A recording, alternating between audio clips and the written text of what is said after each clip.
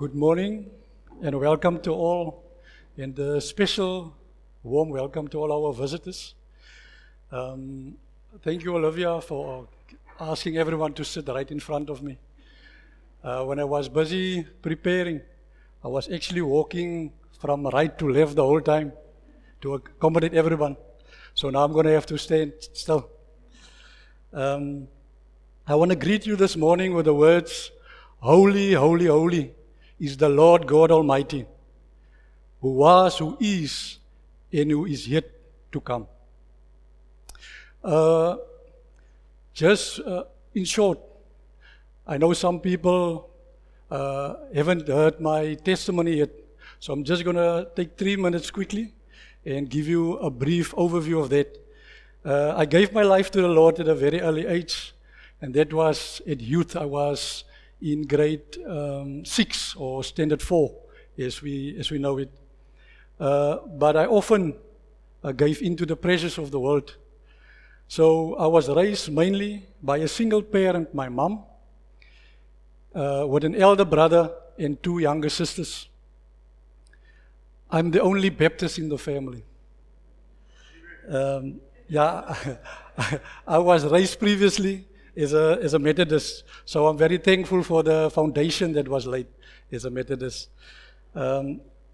We wanted a new beginning as a family, and God called us to be Baptist.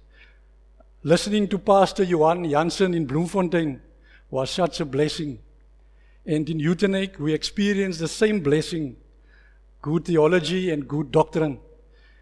It was then that I committed myself to doing nothing. And by saying that, to me it was more about listening to God and being quiet. That changed dramatically when my wife, Junita, was diagnosed with cancer in 2015. After God miraculously healed her, I recommitted my life once again. And I was encouraged by Pastor Paul and encouraged there. For me, I encouraged us to enroll in Baptist or in theological studies. So I enrolled there in 2017, and the first semester was quite hectic. I actually wanted to stop studying after the first semester. It took me, I think, about a month just to remember the name of the subject that I was doing. I can remember it now. It's called hermeneutics. So, it took some encouragement from Pastor. And then also, Pastor Trevor Anderson from the Lighthouse Baptist Church. And also, Irma Hasty and Pastor Ellen was also one of my teachers. So, I am grateful to announce that I have completed a higher certificate in ministry, and through it, hope that God will use me for His glory. Amen. Okay. So our scripture reading we will find in Matthew 2, from verse 10 to 13. Matthew 2, verse 10 to verse 13.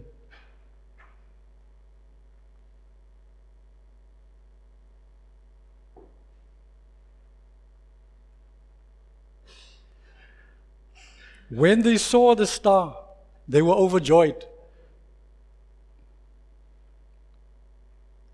Verse 10, when they saw the star, they were overjoyed. On coming to the house, they saw the child with his mother Mary, and they bowed down and they worshipped him. Then they opened their treasures and presented him with gifts of gold, frankincense, and myrrh. And having been warned in a dream not to go back to Herod, they returned to their country by another route. When they had gone, an angel of the Lord appeared to Joseph in a dream. Get up, he said. Take the child and his mother and escape to Egypt. Stay there until I tell you, for Herod is going to search for the child and kill him. Let us pray. We thank you, Lord, for your mercies. Thank you for your grace and your everlasting love. Thank you for your word. I pray that we will receive it and that it made clear in our hearts. In the name of Jesus Christ, our Lord and Savior. Amen.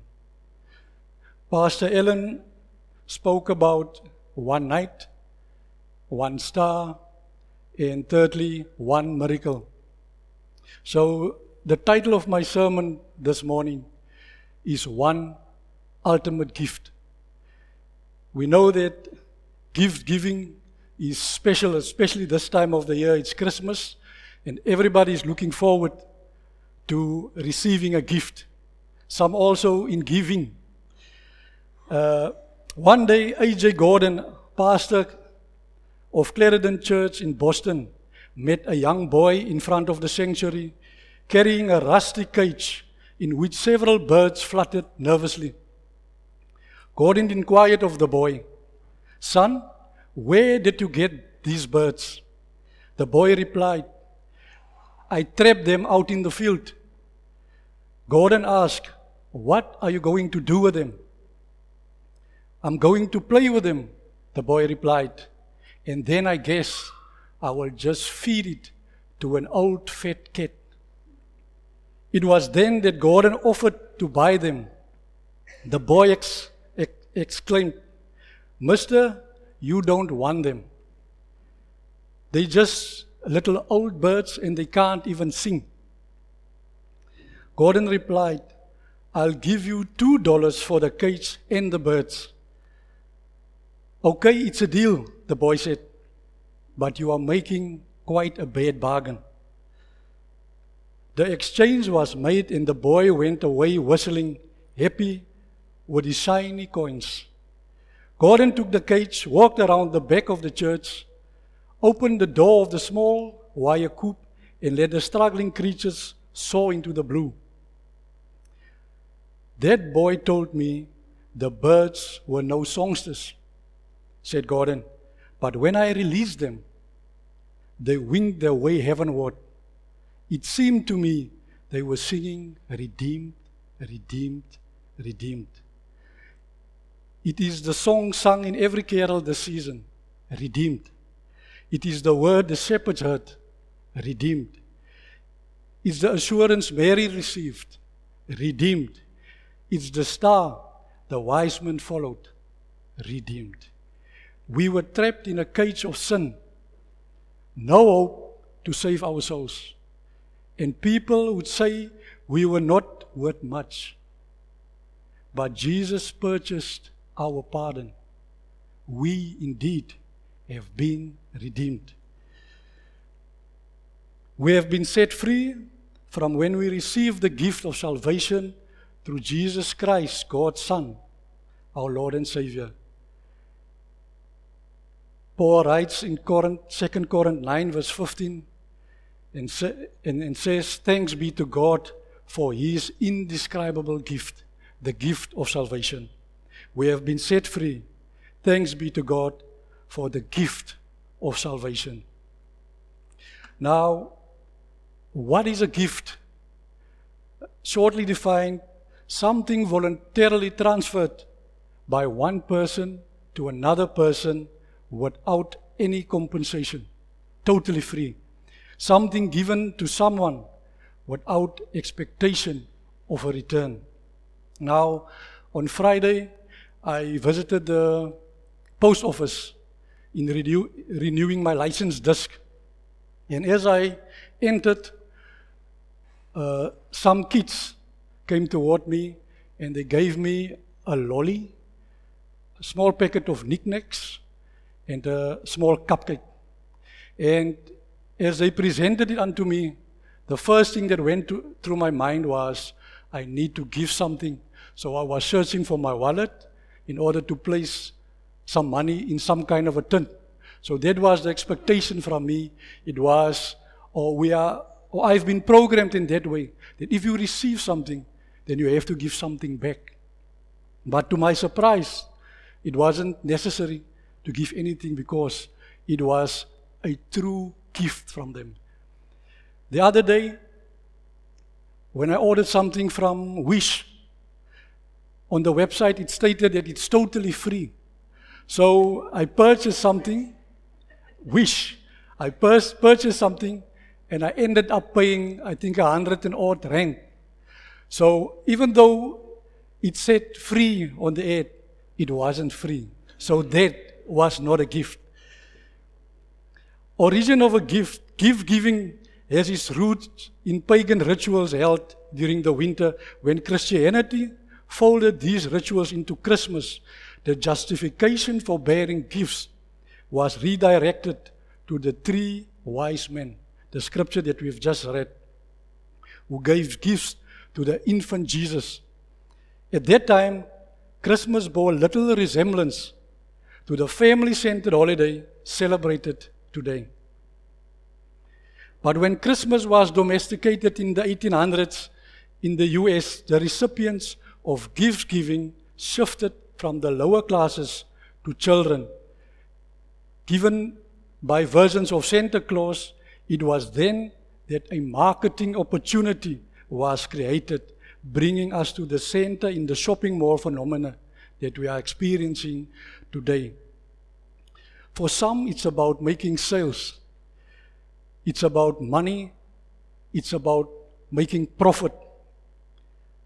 In Matthew 2, verse 11, on coming to the house, they saw the child with his mother Mary, and they bowed down and they worshiped him. Then they opened their treasures and presented him with gifts of gold, frankincense, and myrrh. This Christmas, before we share in giving of gifts, our priority is to bow down and to worship him. It is then that the treasures that God has placed inside of us will be opened and its purpose will come to light. Giving is purposeful. The first gift that baby Jesus received that morning was of gold.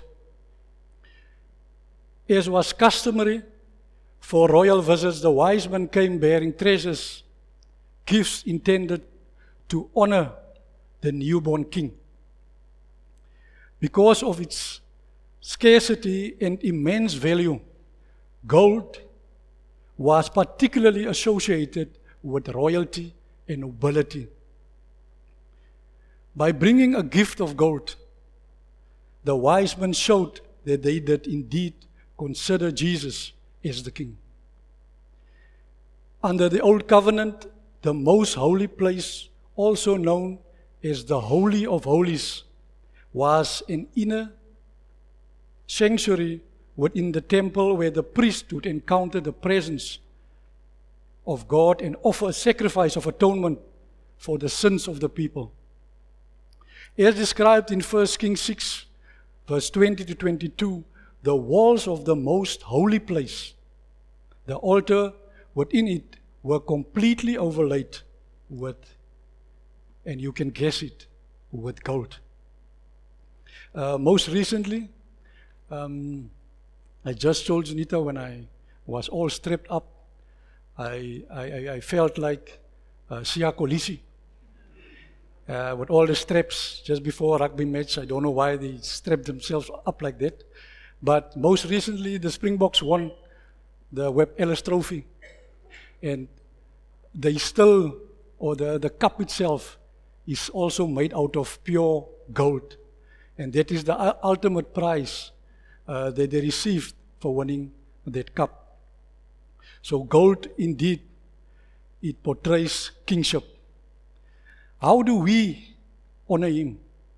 By doing his will, in obedience, in faith, and in nobleness, in acts of worship.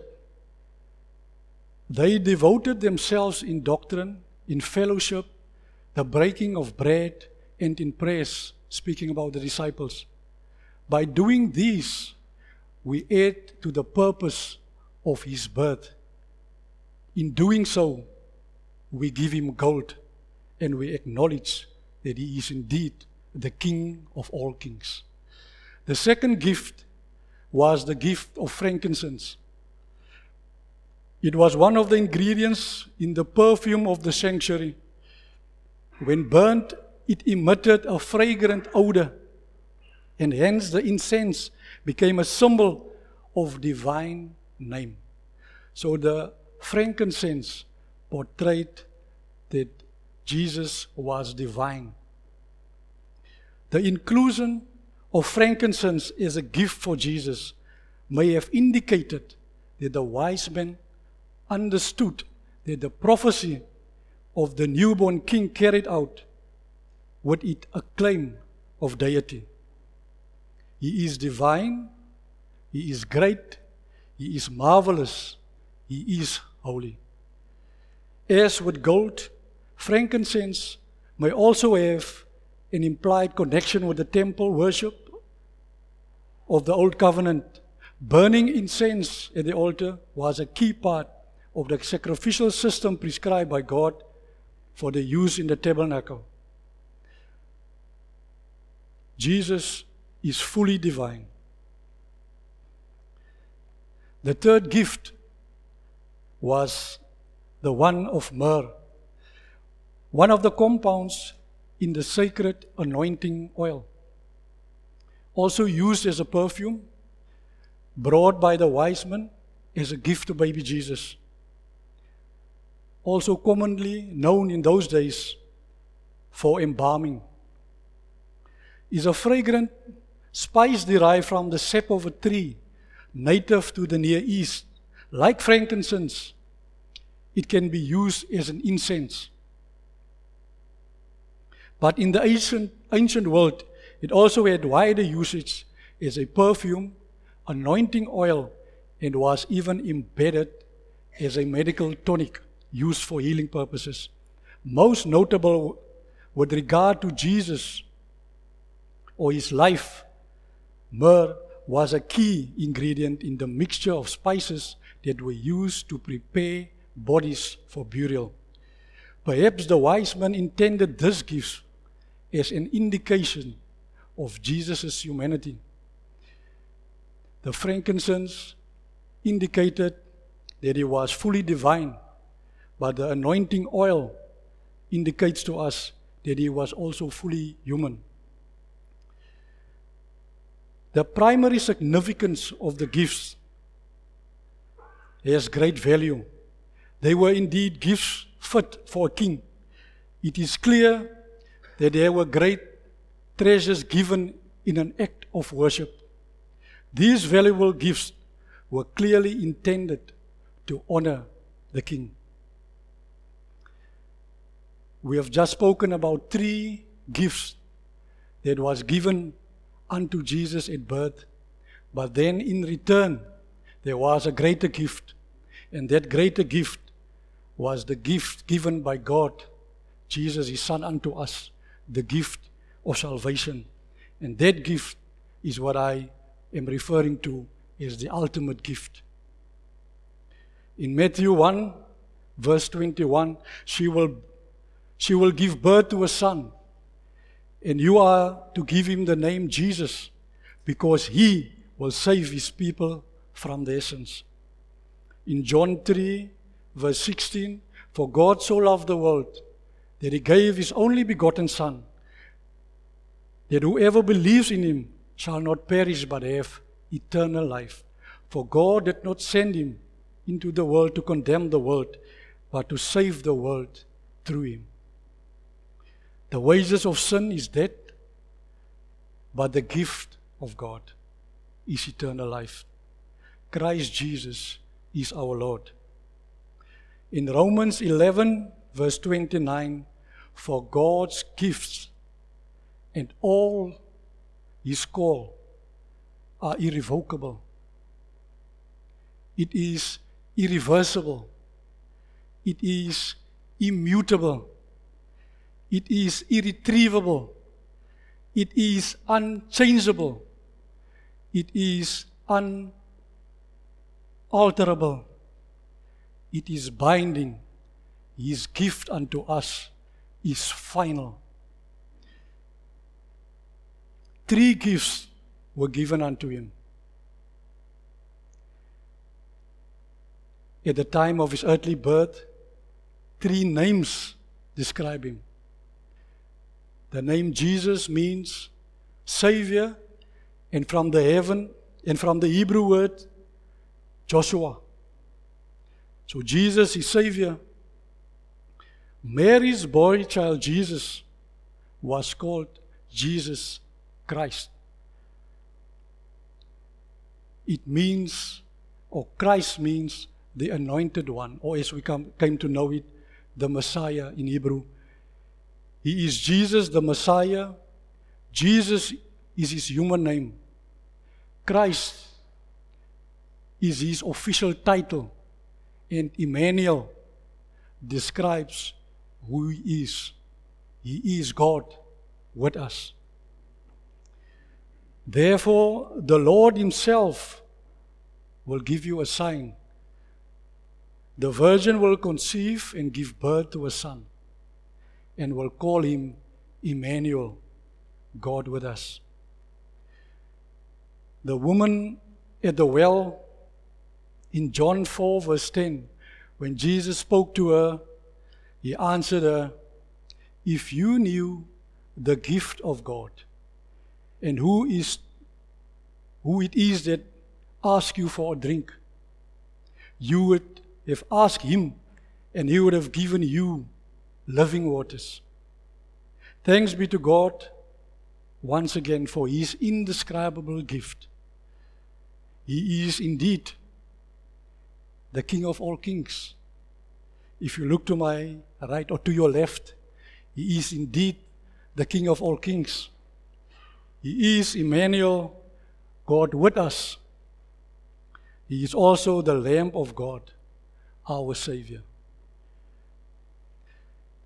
Then finally, from a well-known author, he doesn't sing that very well, but he has produced quite a lot of good music, gospel music, Kirk Franklin.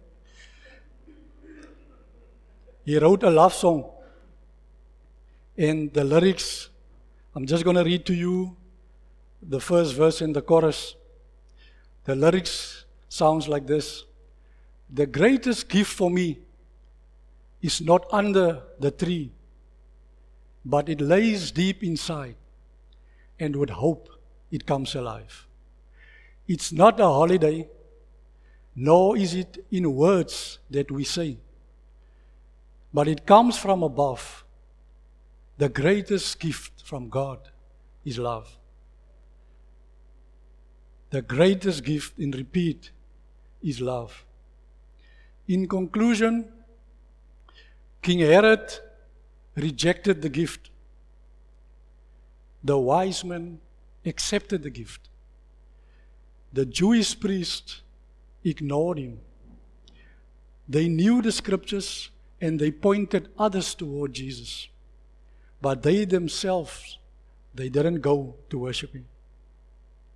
Ignorance, rejectance, or acceptance. What do I choose this morning? What do you choose this morning? Amen. That, in short, is the word of God.